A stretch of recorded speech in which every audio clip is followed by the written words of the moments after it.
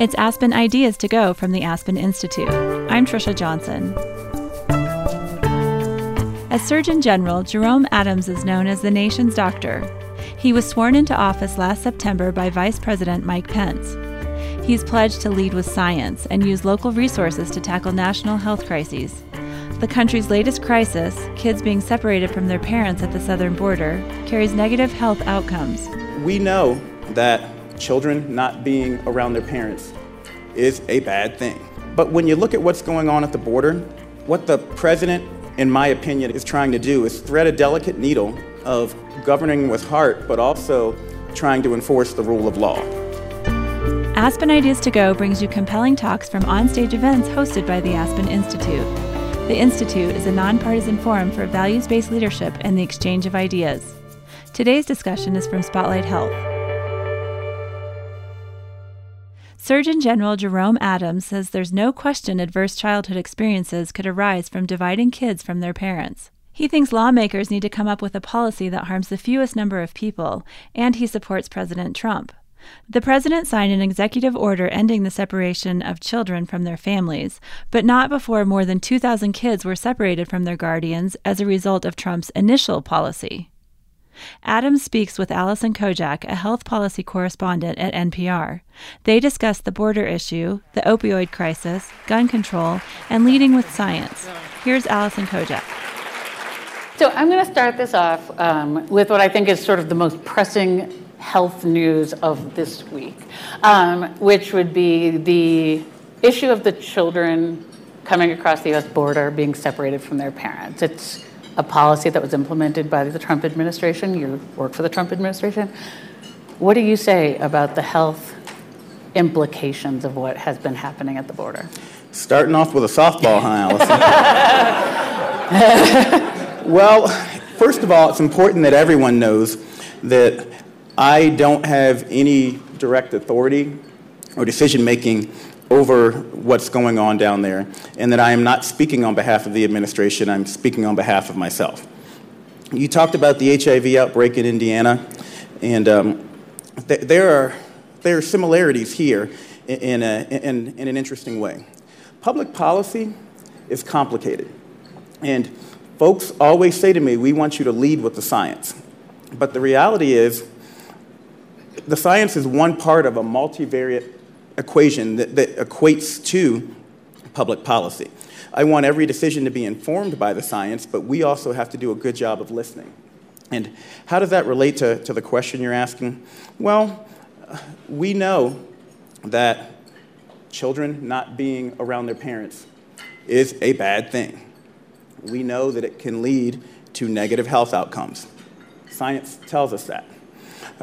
But when you look at what's going on at the border, what the president, in my opinion, again, I'm not speaking for him, is trying to do is thread a delicate needle of governing with heart, but also trying to enforce the rule of law. And I'll give you a real story here because we can talk in theoreticals, but we both live in the Northern Virginia, Maryland area.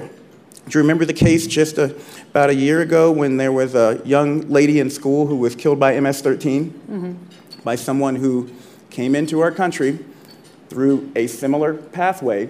And if I go to a meeting and the mother of that daughter is in the crowd and she says, why aren't you doing everything you can as a representative of this administration to enforce the rule of law? My daughter would be alive today if you had. I've got to be able to answer that question. The president's got to be able to answer that question. And it's a difficult balancing act. I think you saw through his executive order how much it's pained him, and he's still trying to, as the First Lady said, govern with heart, but also enforce the rule of law and do what the people of the United States elected him to do. But as Surgeon General, again, I'm focused on making sure folks know the science so that it can be part of that equation, but it doesn't mean that the science automatically ends up in a decision that goes the way that we want. Because again, that mother may say it's bad for health for us not to enforce the rule of law. When you talk about adverse childhood experiences, unfortunately, we're hearing horrific stories about people being brought across the border by smugglers. What's the adverse childhood experience of a child being taken away from their home in their native country, coming across a border and then being sent back home again, or being sexually assaulted in the process. We've got to balance all those things and try to come up with a policy that harms the fewest number of people. And I put it that way instead of saying helping the most, because, again, we'd love it if we could come up with public policy that hurts no one. But that's not the world we live in. And I'm going to continue to focus on leading with the science and trying to mitigate harm wherever I can. I said I don't have any authority.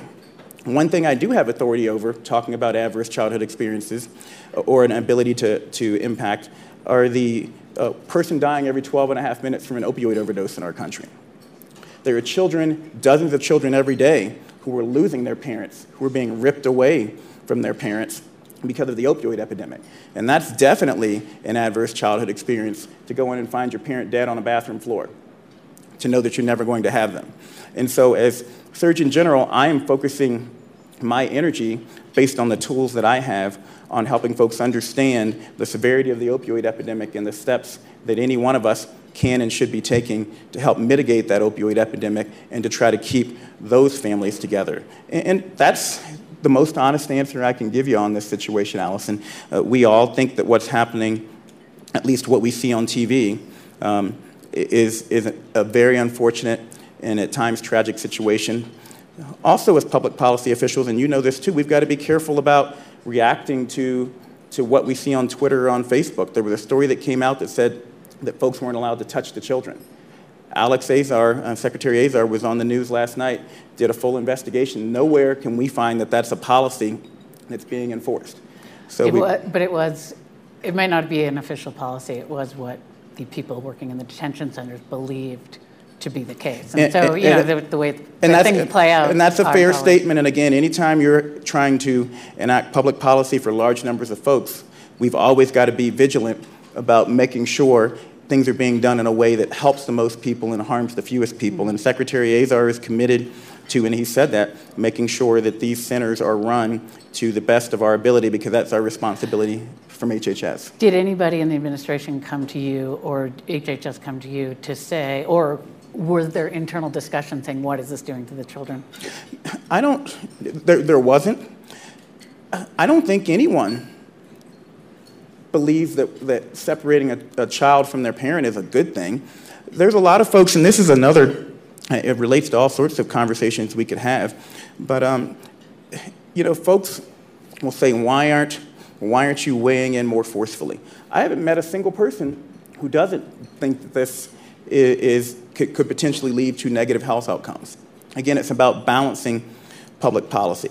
There are a lot of folks who want to talk about it from one point of view, but in reality, what they are trying to do is paint daylight or create daylight between the president and members of the administration. I don't think the president has said he doesn't want this to happen. The attorney general has said he doesn't want this to happen. Again, they're trying to balance rule of law and doing what they were elected to do with trying to govern with heart. Okay. I think we'll leave that issue there.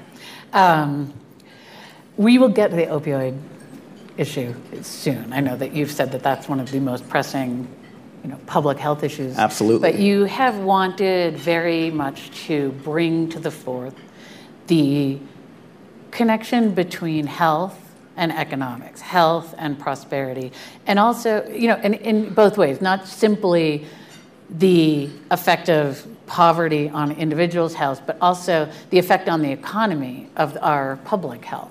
Can you tell me a little bit about what you see there in terms of distinction?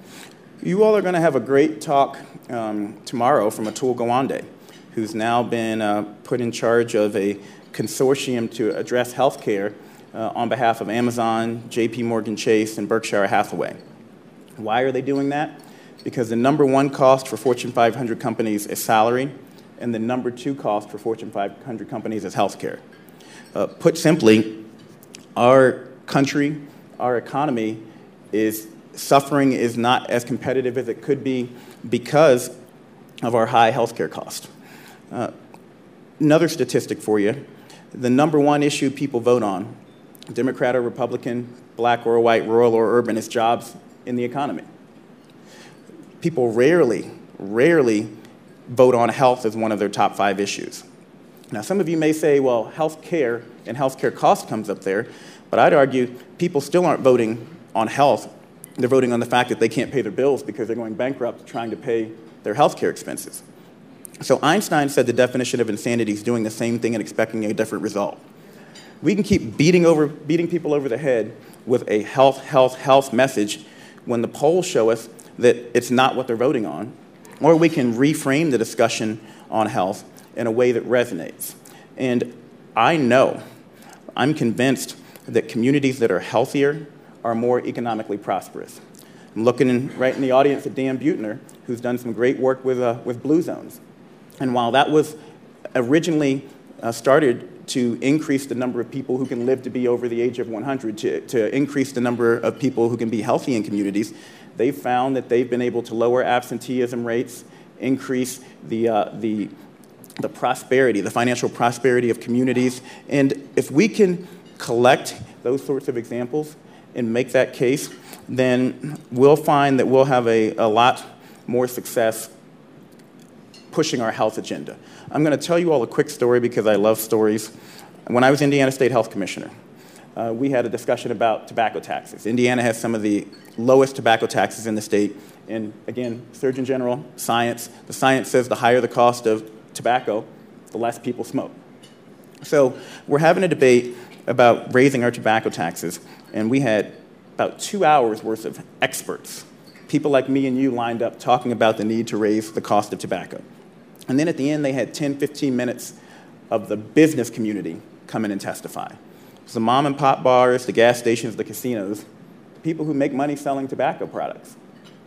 And they said, you know, we don't disagree with anything that the health people are saying, but the reality is raising the tobacco taxes is going to be bad for business. We're going to lose jobs. It's going to hurt our economy. Remember what I told you people vote on? So after all that, the legislature said there was equal testimony on whether or not we should raise the tobacco taxes, and we're going to table the issue for now. So the question I ask you is, the next time we have that discussion, do we bring more health people? Is that going to change what happened? We already had 2 hours of testimony to 15 minutes. I think what we need to do is have the Amazons, the Berkshire Hathaways, the JP Morgans showing up, representing the business case for us, and saying, no, smoking in our communities is actually costing us jobs. It's actually hurting our economy, and having policies that promote health is going to be good for business. So that's why I want to put out a Surgeon General's report on health and the economy, showing the data that links investments in community health to improved prosperity, and then giving people a toolkit that may be Dan's Blue Zones, a toolkit that may be purpose-built communities in Eastlake, Georgia. But ultimately helping folks understand how they can interact with partners in their community to invest in health and to get policies that accomplish what we want. Okay, I'm going to just throw in a little bit of context here. Dr. Adams grew up in Southern Maryland working on his grandfather's tobacco farm. So he knows this issue, very deeply, the issue of economics, even if it doesn't necessarily fit into the public health message. It does, and that there's an irony there, but I also think a very important message for folks. Again, folks do not prioritize health. My parents were both school teachers, and we had 5 kids in the house. I didn't realize how poor we were, but by any standard, we were poor. I used the money I made in the tobacco field to buy the clothes that I was able to wear at school, to buy books, to pay for things that ultimately helped me become the person that I am today. And what the irony there is that if we hadn't had the tobacco fields, if I hadn't had the ability to go out and make $10 an hour as a kid working in the fields, I might not be here as Surgeon General of the United States advocating for anti-smoking policies and anti-tobacco policies. We have to realize that, again, the science is one part of the equation, but economics is another very important part of the equation. And we've got to do a better job of not saying black, white, good, bad, but understanding that we've got to provide people a glide path. We've got to help them see the vision. Yes, we want to get to a tobacco-free society, but we want to make sure we're not bankrupting communities and keeping young kids from being able to support themselves and their families in the process. Sounds like in your mind the third half is politics. It is. Diplomacy and politics. It is. It's diplomacy and politics, and we need to be better partners. I'm a big believer in servant leadership.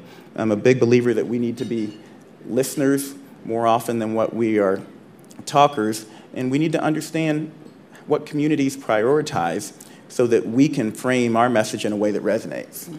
But I don't understand how the Berkshire Hathaway has helped the mom and pop gas station.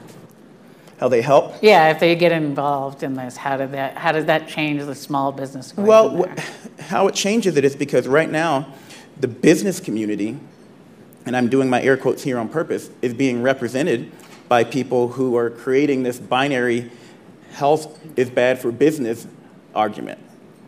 We need the Berkshire Hathaways to show up and say health is actually good for business, because they know what I'm going to say when I walk into the State House or the Capitol. It's that goody two-shoes Surgeon General saying that we can't have any fun and that we need to spend all our money promoting health.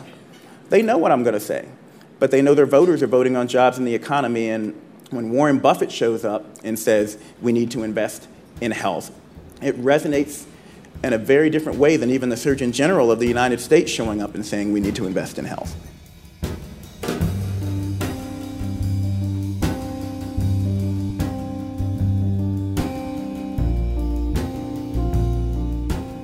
It's Aspen Ideas to Go. I'm Trisha Johnson. On the show today, Surgeon General Jerome Adams. Adams leads the U.S. Public Service Commission Corps, which includes 6,500 health officers who serve in hundreds of locations around the world. He was Indiana State Health Commissioner from 2014 to 2017. He's speaking with NPR's Alison Kodjak. Before joining NPR, she was managing editor at the Center for Public Integrity. Now back to their conversation. Alison Kodjak. All right, let's turn back to opioids a little bit, because you've said that the addiction crisis is the top public health crisis that we're facing, which may seem obvious, but really, how is it more pressing than diabetes or obesity or gun violence or any number of other things that are affecting so many people? Well, again, I'll give you a scientific statistical answer, because there are any number of health problems that we could say are our top problem. But the trajectory of the opioid epidemic, the number of people dying, the rate at which that has increased is what makes this our top priority, number one. Number two, out of this tragedy, I think there is a tremendous opportunity. 3 years ago, if I'd come to a town and said, I want your hospital CEO, your head of your public health department, your sheriff, your local faith-based leader, and the CEO of your top company to all come together and meet with me to discuss a health issue, I would have gotten half of those people at most, even as Surgeon General of the United States, if I'm lucky. Now, every town I go to, all those folks want to come and meet with me and more to talk about the opioid epidemic. So I said it's a tragedy and an opportunity. We have a tremendous opportunity to use the opioid epidemic to bring people together to talk about health. And when I talk about the opioid epidemic, I talk about it not just as a problem, but as a symptom of unwellness in our communities. We can get upstream and talk about addiction to all sorts of substances. We can go further upstream and talk about the need to look at mental health. We can go further upstream and talk about, are we building communities that are resilient so people aren't developing mental health issues and having to make difficult choices about self-medicating in the first place. If we use this opioid epidemic as an opportunity to forge partnerships and to build healthier communities, then out of this tragedy, we can come out in a better place. And that's what I'm convinced I was put here in this job at this time to do, was to reframe the way we think and talk about health, to forge better health through better partnerships, and to use this opportunity that doesn't come along very often. I mean, health rarely is a top issue that people talk about, but people want to talk about opioids. So if you care about diabetes, you need to care about opioids, because we're not going to be able to get all those folks together to talk about diabetes necessarily, but we can get them in to talk about opioids and then talk about building a community, creating a built environment that creates health for everyone. Okay, well then, you know what? Let's talk about Scott County. Because it sounds like what we've been leading up to is Scott County. It's a poor community. it had a huge opioid issue. It suggests that there's a huge amount of despair and lack of economic opportunity that led to this massive crisis. Can you just talk about what it looks like? I've been there. I've been to Scott County. I've talked to the sheriff and the public health people. You have. I don't think, probably most people in this room have not. Tell them what it looks like there. Well, it's last in everything. Highest high school dropout rates, lowest per capita income. What's interesting about Scott County is, I said the opioid epidemic is not the problem so much as it is the symptom. If we deal with the opioid epidemic in Scott County that's going on, but we don't address community and wellness, they're also going to have the highest cancer rates. They're also going to have the highest cardiovascular disease rates. They're going to have many other ills. And so it's why I was so proud of our ability to bring folks together to address this issue. And it also leads back to my motto of better health through better partnerships, and the reason why I say we need to be better listeners. Another quick story for you all. Alison and other people, NPR, Time Magazine, give me credit for convincing the governor to adopt the syringe service program. I don't deserve that credit. What I did was be a listener, be a servant leader. There are many folks who wanted me to use my authority to open up a syringe service program right away and to go down to Scott County the second it happened and just start pushing out syringes under an emergency order. If I'd done that, you know what would have happened? The town would have lost their minds. The local sheriff would have come and set up shop right outside of the syringe service program and arrested the first few people who came in. And many more people would have HIV right now. Here's what I did. I drove down to Scott County 2 hours, and that's important. I didn't ask the sheriff to come up to the big city to meet with me. I drove down to where he was, sat down with him. I didn't say, here's what you need to do to solve your problem. I said, Sheriff McLean, what are your concerns? What are you worried about? He said, I'm worried about the revolving door at my prison. It's overcrowded. I'm worried about my officers who are worn out responding to dirty needles in the streets. I'm worried about needle stick injuries to my law enforcement officers.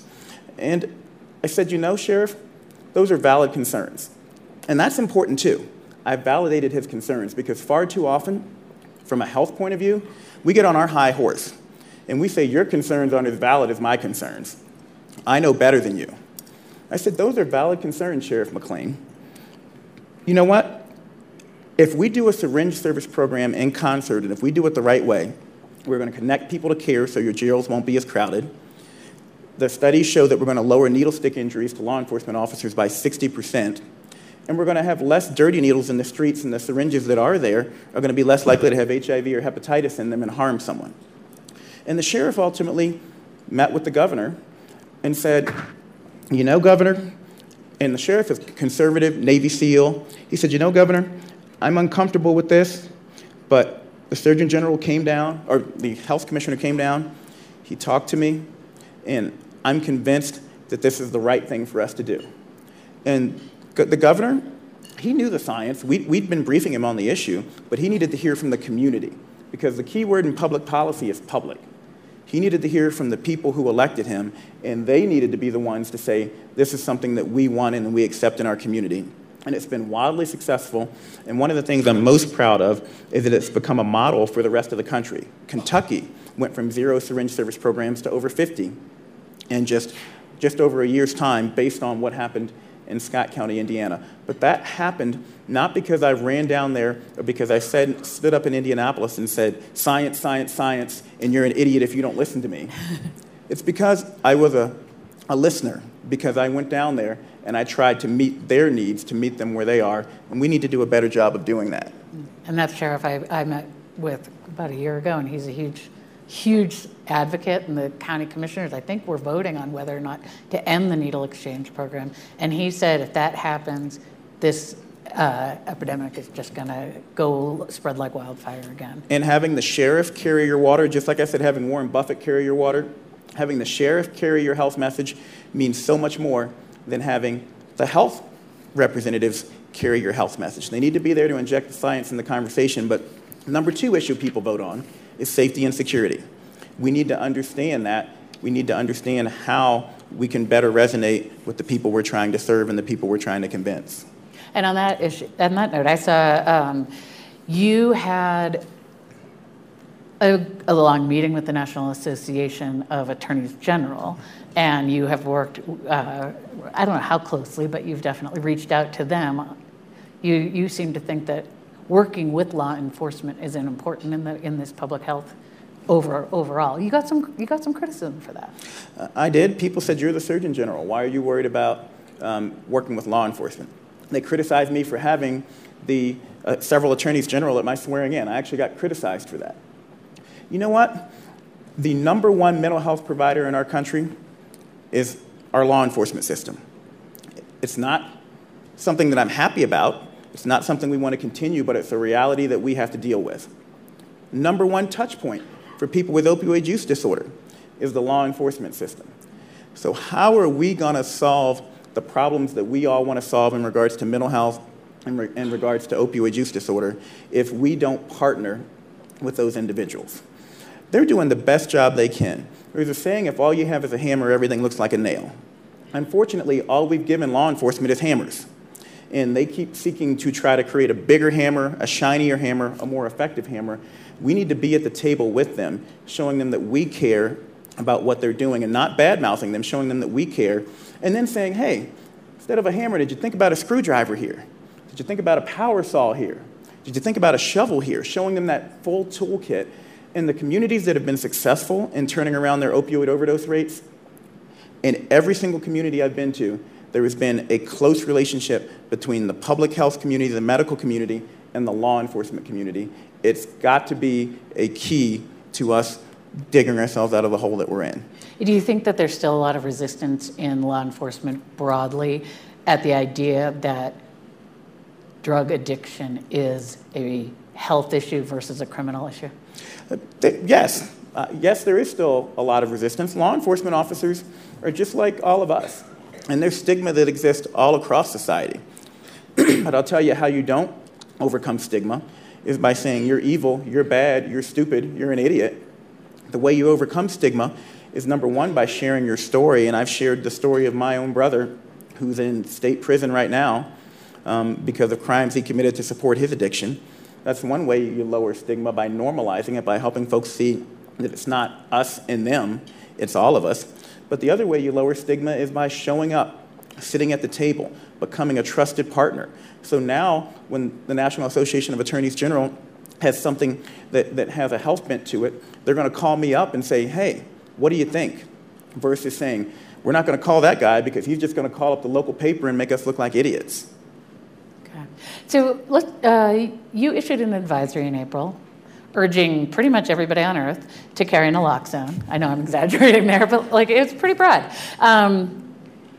There's a lot of resistance to naloxone use as well. So can you, first of all, talk about your rationale for sort of urging these, what is it? I was checking for my naloxone.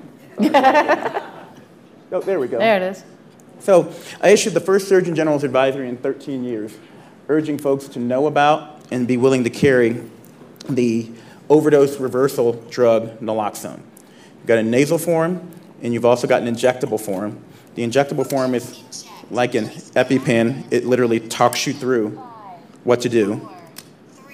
And the nasal form is just like any other nasal spray. You put it in the nostril, and you push. That's how easy it is to save a life. Now, why am I asking you all to carry a drug? Well, again, a person dying of an opioid overdose every 12 and a half minutes, over half of those individuals are dying at home, which means we can't rely on calling 911 because it only takes 4 minutes to get a anoxic brain injury. Anyone ever seen an ambulance show up in 4 minutes?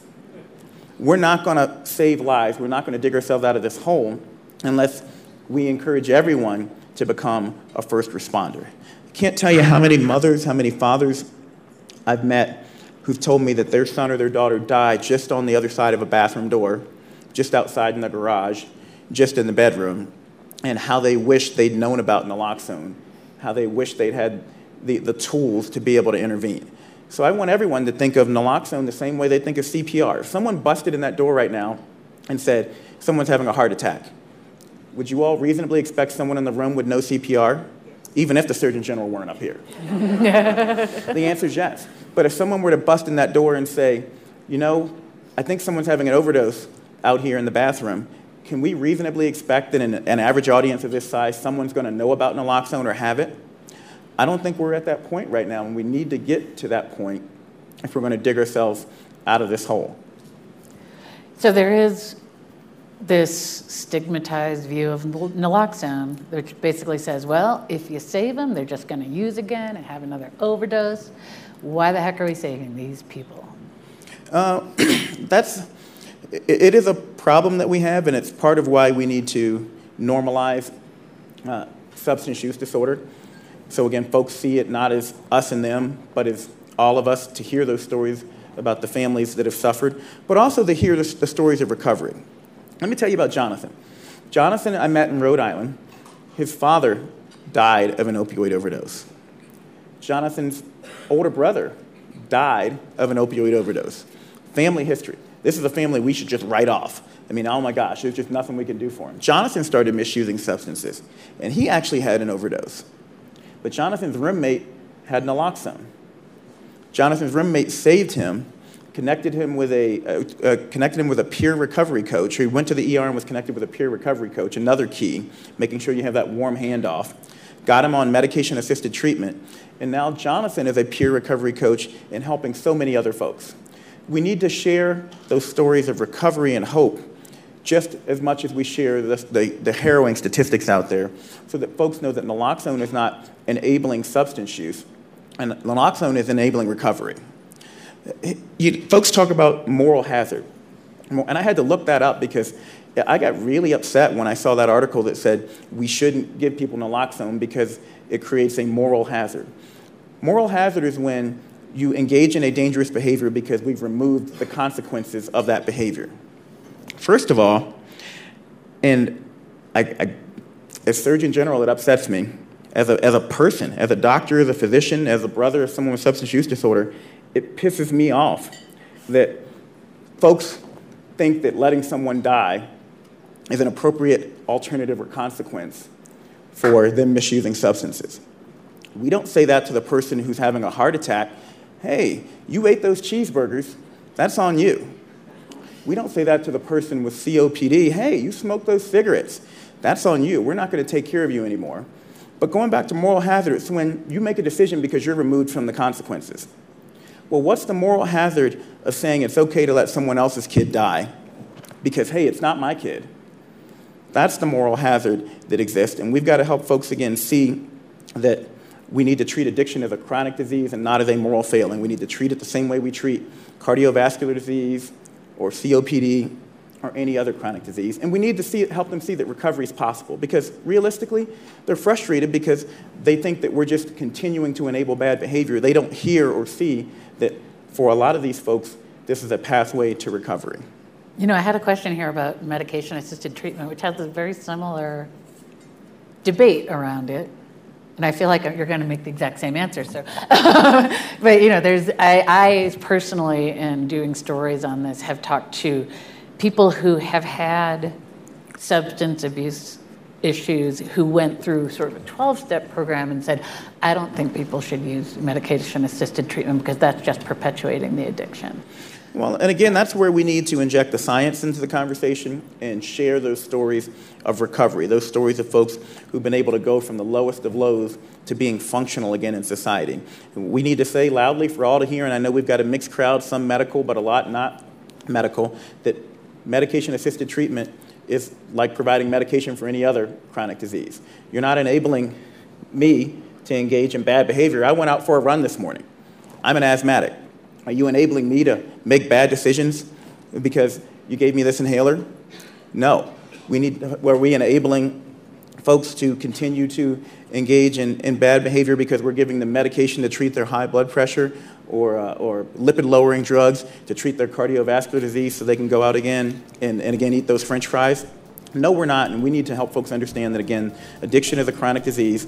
There are evidence-based treatments, and medication assistance is an evidence-based treatment for chronic disease, for the chronic disease of addiction that can lead to recovery.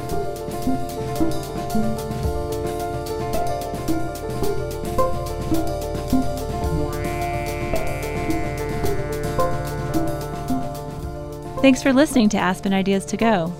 Today's conversation is from Spotlight Health, a 4-day health conference held in Aspen, Colorado. The event just wrapped up, so you can expect to hear additional health-related talks on the podcast in the coming months. The Aspen Ideas Festival is underway and will touch on topics like democracy, music, the animal mind, and foreign relations. We'll bring you those conversations as well. Subscribe on Apple Podcasts so you never miss an episode, or listen on your favorite podcast player.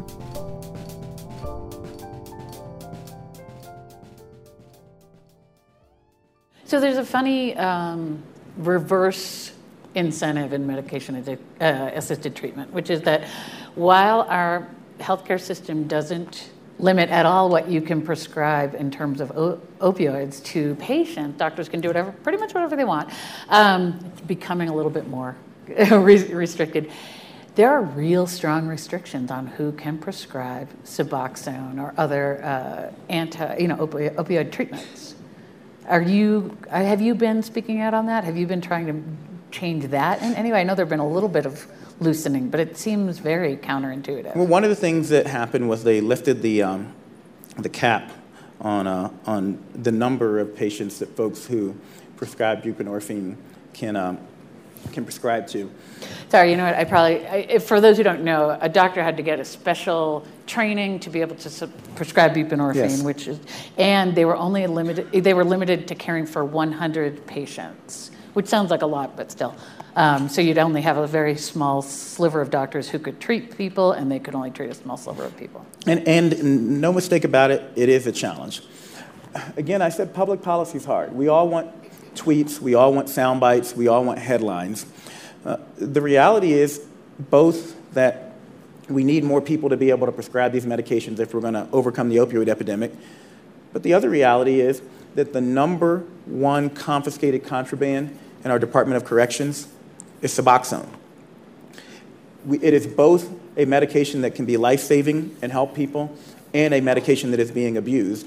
And as we're developing policy, we're always trying to find that sweet spot where, again, we're helping the most people that we can and not hurting any more individuals than what we have to. And we're working diligently to try to figure out where that sweet spot is and whether it's to continue to lift the caps, whether it's right now we're working to continue to educate providers and help them make it easier for them to get data waivered. But, there's a lot of debate out there in the scientific community over whether or not we're going to do more harm than good if we just open up the floodgates and say everyone can prescribe this stuff when there's already data out there that says it's being diverted, that says it's being misused. I'm focused on making sure folks understand what good medication-assisted treatment looks like, and that's medication-assisted treatment combined with counseling, combined with support services. It's not medication as an alternative to treatment, and it's certainly not medication being doled out indiscriminately that leads to diversion. Okay. Your predecessor, Dr. Vivek Murthy, was very vocal about gun violence. Some people say that may have cost him his job. It's obviously a big issue still in our society. Do you feel like it's your role to talk about gun violence? And do you feel like you may be limited in your ability to do so in this administration? Vivek and I are friends. We actually were texting just yesterday. And politics are complicated, they're interesting. I have heard nothing that suggests that he was let go because of his position on guns. The reality is there hasn't been a Surgeon General that served out their full term in well over a decade, almost 2 decades. It's just one of those things about politics that when an administration changes, typically the person in that role changes. That said, I've spoken about guns. I was down in Florida and spoke to the Stoneman Douglas students just last month. I have never been told by the current administration that I can't speak on guns or any other issue. The president hired me to lead with the science, and so far he's allowed me to do that. Now, what's interesting is, again, we want to make guns a binary issue. They're either good or they're bad. We have to have the courage to have a more nuanced discussion than that. I've lived in Baltimore, where the overavailability of guns is a public health threat in that community. My father-in-law lives in northern Indiana on a farm. I sat on his back porch and watched coyotes, packs of coyotes, run across the backyard. If he didn't have a gun, he wouldn't be able to protect his farm, his livelihood. So for him, when he hears gun control, that's a red flag to him. They want to take away my ability to protect my farm and my family. I was in Arkansas just a few weeks ago with the former Surgeon General Jocelyn Elders on a panel. And we were talking to another doctor in the crowd, and I said, "What are you going to do tomorrow?" It was a Friday. She said, "I'm going to go out with my kids, and we're going to go turkey hunting." So we talk about ACEs. In Baltimore, guns contribute to adverse childhood experiences. In Arkansas, guns are resilience. They're a family bonding activity. We've got to have a more nuanced conversation, and I don't use the term gun control because I think it shuts down conversation. I talk about gun safety because no matter where you are, I think we can have a discussion about how we can make gun ownership safer for everyone. I think we need to go to the inner cities and figure out in that environment what's the right mix of gun safety versus making it available to legitimate folks who want to own guns. I think that mix is going to be different in Baltimore, downtown Baltimore, than it's going to be in schools and in different environments versus what it's going to be in Arkansas or in northern Indiana. And I implore you all to reject the binary. Have the courage to sit down with folks, to listen to them even when you disagree with them, and to have a nuanced conversation about where we need to go in order to get in the right direction on these complicated health issues. If they were easy, we'd have them solved. But we need to lead these conversations, and we need to have the courage, again, to listen to different points of view. And a lot of times, you'll be surprised what you find out. Great. Okay, so I'd like to open it up to questions. Hi, I'm Lauren. My question for you is a lot of things. So I went to ASU, and I saw a lot of my friends do drugs. I did some drugs. When you see someone abusing drugs, and it's very clear that it's an addiction and it's something that's really harming them, how do you help them when they don't see it as an addiction and they don't see it as harm?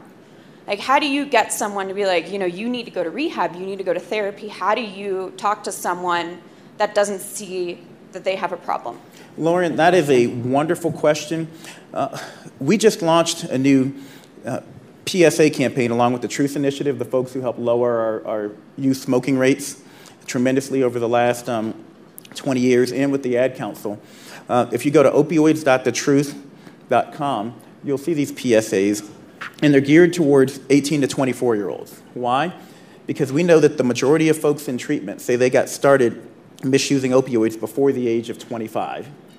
And we want folks to understand how terribly dangerous these medications can be, how powerfully addictive they can be even after misusing one time, and the lengths to which people will go to support their habit. One of the more shocking ads, and these are all based on true stories, is of an individual who's under a car.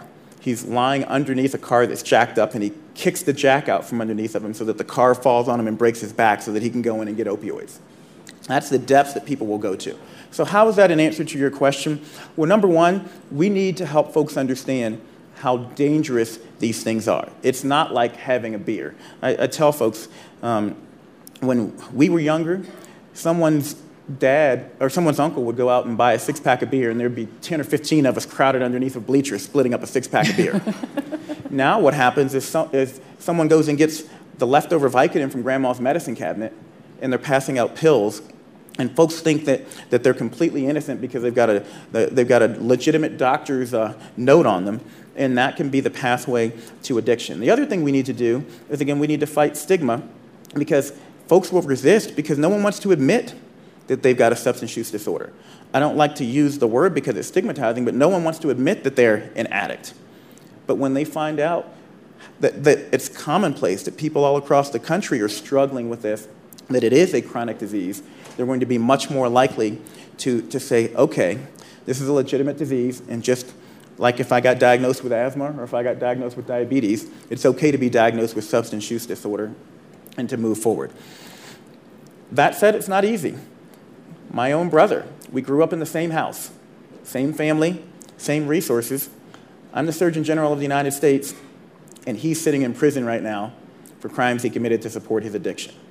It's not easy, and it's never going to be easy. And if I couldn't prevent my brother from going down that pathway alone with all the resources I have, then we can't expect anyone else to do it alone. It's going to take all of us fighting stigma and normalizing this as a chronic disease and helping folks understand how dangerous these things are, that it's not like just having half a beer.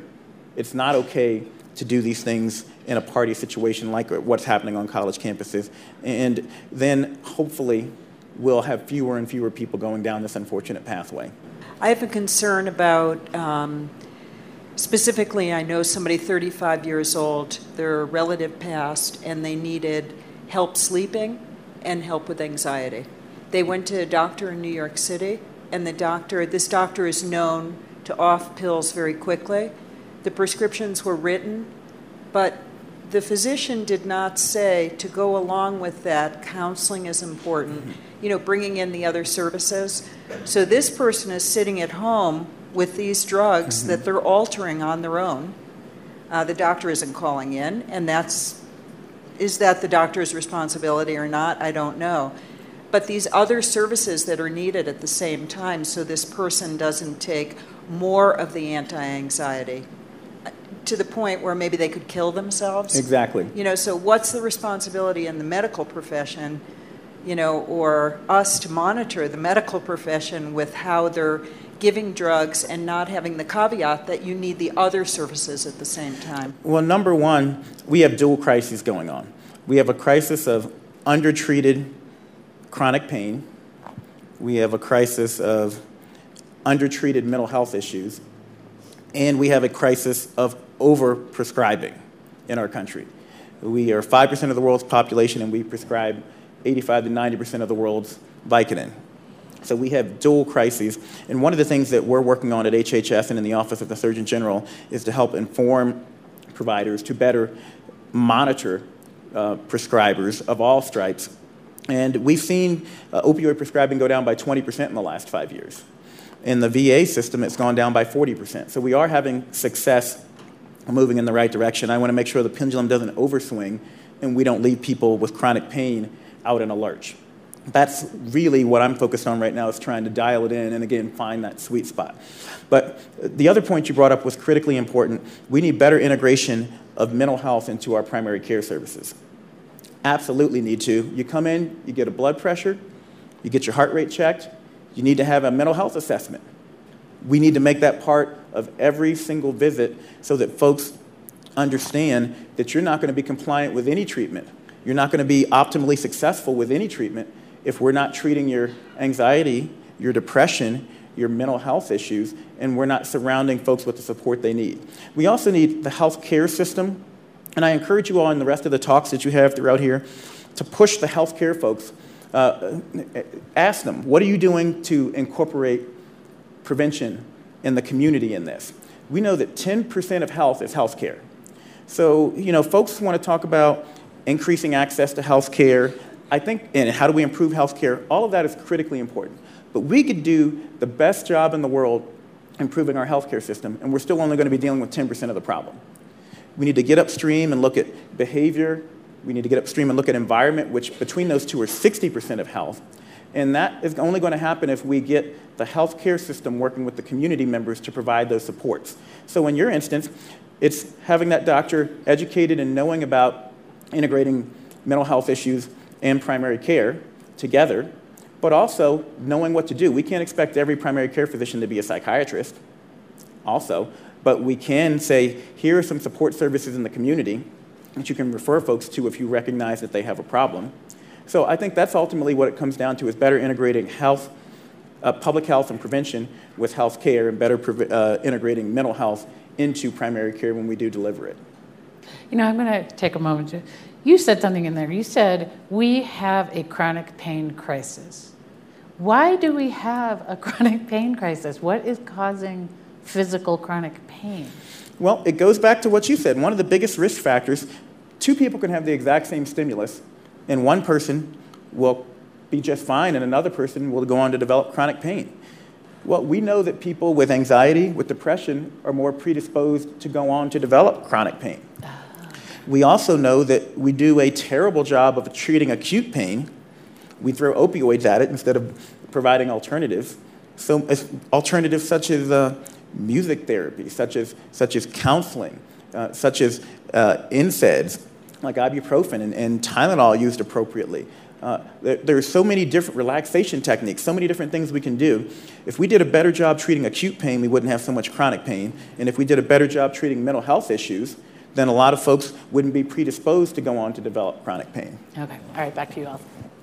Hi, Dr. Adams. I'm a reporter with Vice, and I'm intrigued by the concept of needing to integrate mental health care into primary care services, but also that it seems somewhat antithetical from the Trump administration's point of view that there would be fewer people who even have access to primary care services if they don't have health insurance, given the association health plans that might be coming out or other changes to the law or changes to defending the law that would result in fewer people even having health coverage. So I'm interested in your opinion on that as someone who cares about opioids and mental health being treated.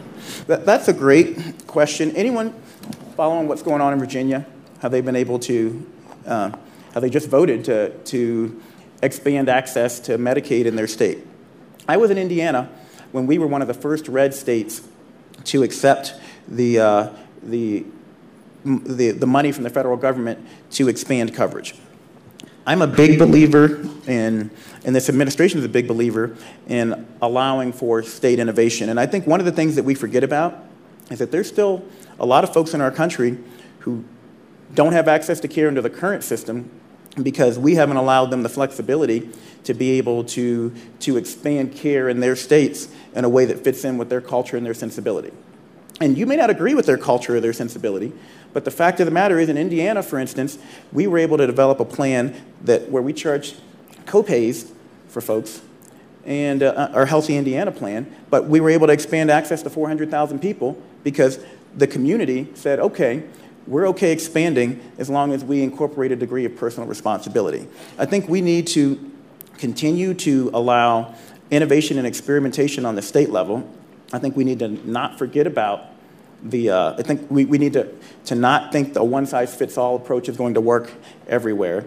And I'm hopeful, personally, I'm going to continue to emphasize the importance of folks being able to get health care when they need it. I want everyone to understand that. As Surgeon General, I firmly believe folks should be able to get health care when they need it.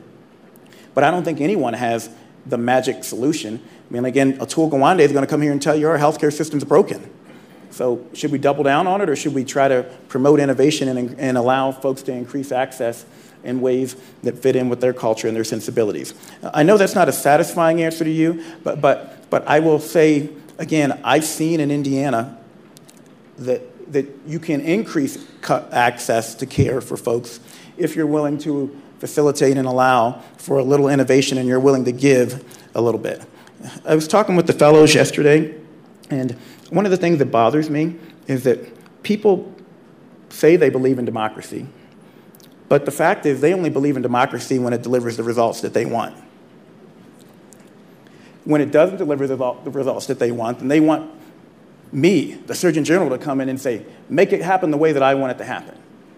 I think that we need to be more willing to, again, allow for states to determine what's best for them. And then we need to critically evaluate it. That's also important, too, from a scientific point of view. If they say we're going to do this, we need to be willing and hold them to critical evaluations to make sure more people are being helped than being hurt. But in Indiana, 400,000 more people have insurance right now because we were given the flexibility, a waiver by the federal government to implement a system that, quite frankly, a whole lot of people didn't want us to implement. And if they'd had their way, those 400,000 people wouldn't have coverage in Indiana right now. Thank you. General, you went to UMBC in Maryland. Go Retrievers. Go Retrievers. For those of you all who don't know, UMBC was the first number 16 seed to beat a number 1 seed in the NCAA tournament ever. And not only that, my post about the NCAA tournament and UMBC beating UVA was my number 1 Facebook post as Surgeon General of the United States. Of And I love that, but it also goes back to figuring out how you resonate with folks. And I encourage you all to go to my Facebook page and look.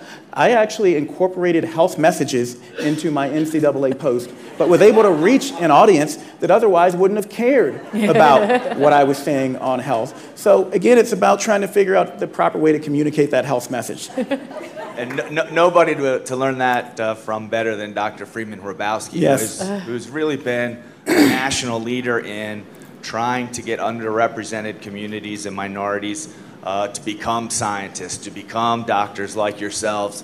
How do we create a culture in higher education that mimics that sort of dedication? Dr. Hrabowski is one of my mentors. I love him dearly, and I actually was at a dinner with Dr. Hrabowski and Francis Collins, the head of NIH, and Tony Fauci, who is a guru in infectious disease and vaccines, and we were talking about this very issue. How do we increase the pipeline? And I think that we have to get down to the elementary school, to the middle school levels. I can't tell you how humbling it is for me. When I grew up, I had chronic asthma. I was in and out of the hospital every other month. I was in the healthcare system a lot. I still had to wait until college before I actually had the chance to have a conversation with another black doctor. We need to get to those levels and help folks see that this is a legitimate pathway.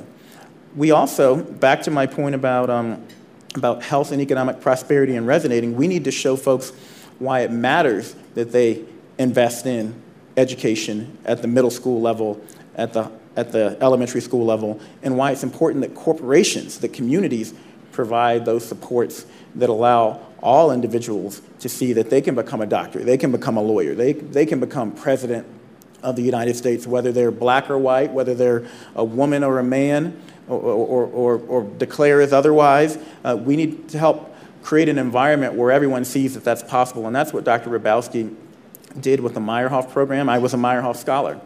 He helped us see that something that was never even in my parents were teachers.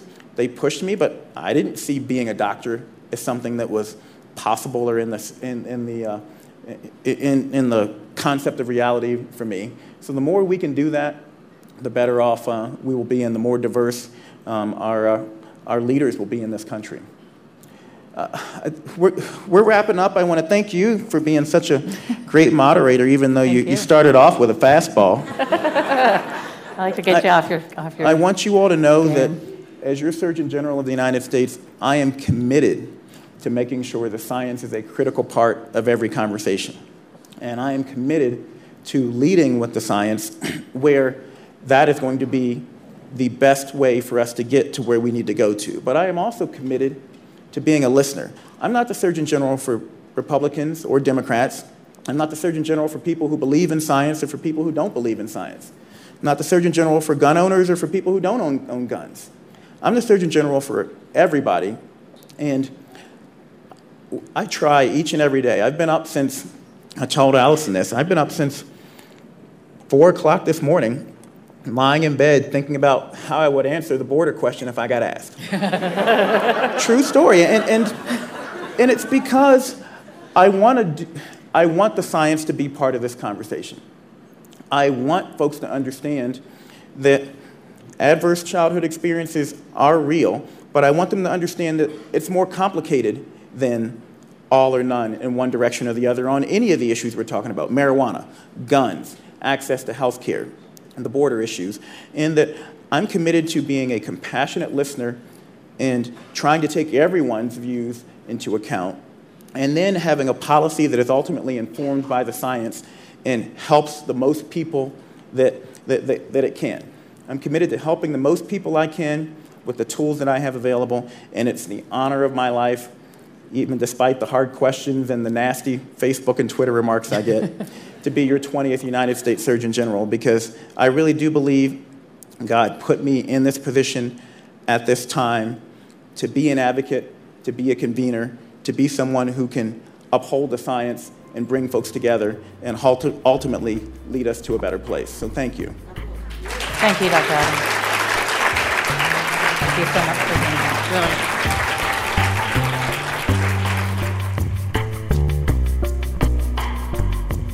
Jerome Adams is the Surgeon General of the United States.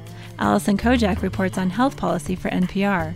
Their conversation was held in June in Aspen, Colorado at Spotlight Health. Make sure to subscribe to Aspen Ideas to Go wherever you listen to podcasts. Follow Aspen Ideas year-round on Twitter and Facebook at Aspen Ideas. Today's show was produced by Marcy Krivonen and me and recorded by our team at the Aspen Institute. The Spotlight Health team is Peggy Clark, Ruth Katz, Katie Drasser, Tracy Anderson, Natalie Johnson, Deb Cunningham, and Sola Farquhar. Our music is by Wonderly.